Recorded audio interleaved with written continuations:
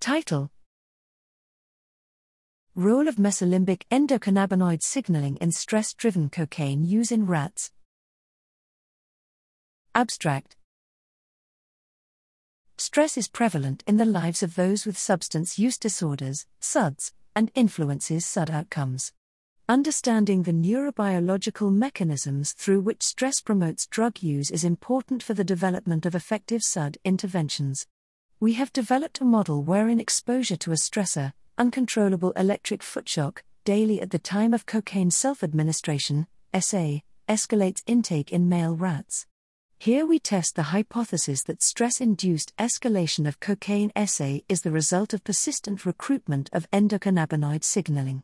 Male Sprague-Dawley rats self-administered cocaine, 0.5 mg/kg/inf IV, during 2-hour sessions comprised of 4 30-minute SA components separated by 5-minute shock sequences or 5-minute shock-free periods for 14 days. Foot shock produced an escalation of cocaine SA that persisted following shock removal.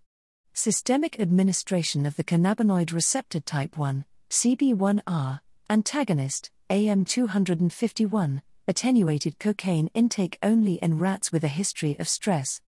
This effect was localized to the mesolimbic system, as intranucleus accumbens, NAC, shell and intraventral tegmental area, VTA, microinfusions of AM251 also attenuated cocaine intake only in stress-escalated rats.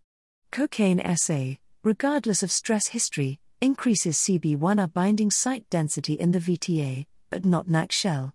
Following extinction, cocaine-primed reinstatement, 10 mg/kg, IP, was increased in rats with prior foot shock during SA. AM251 attenuated reinstatement only in rats with a stress history. Altogether, these data suggest that repeated stress at the time of cocaine use recruits endocannabinoid signaling in mesolimbic regions to escalate intake and heighten relapse susceptibility.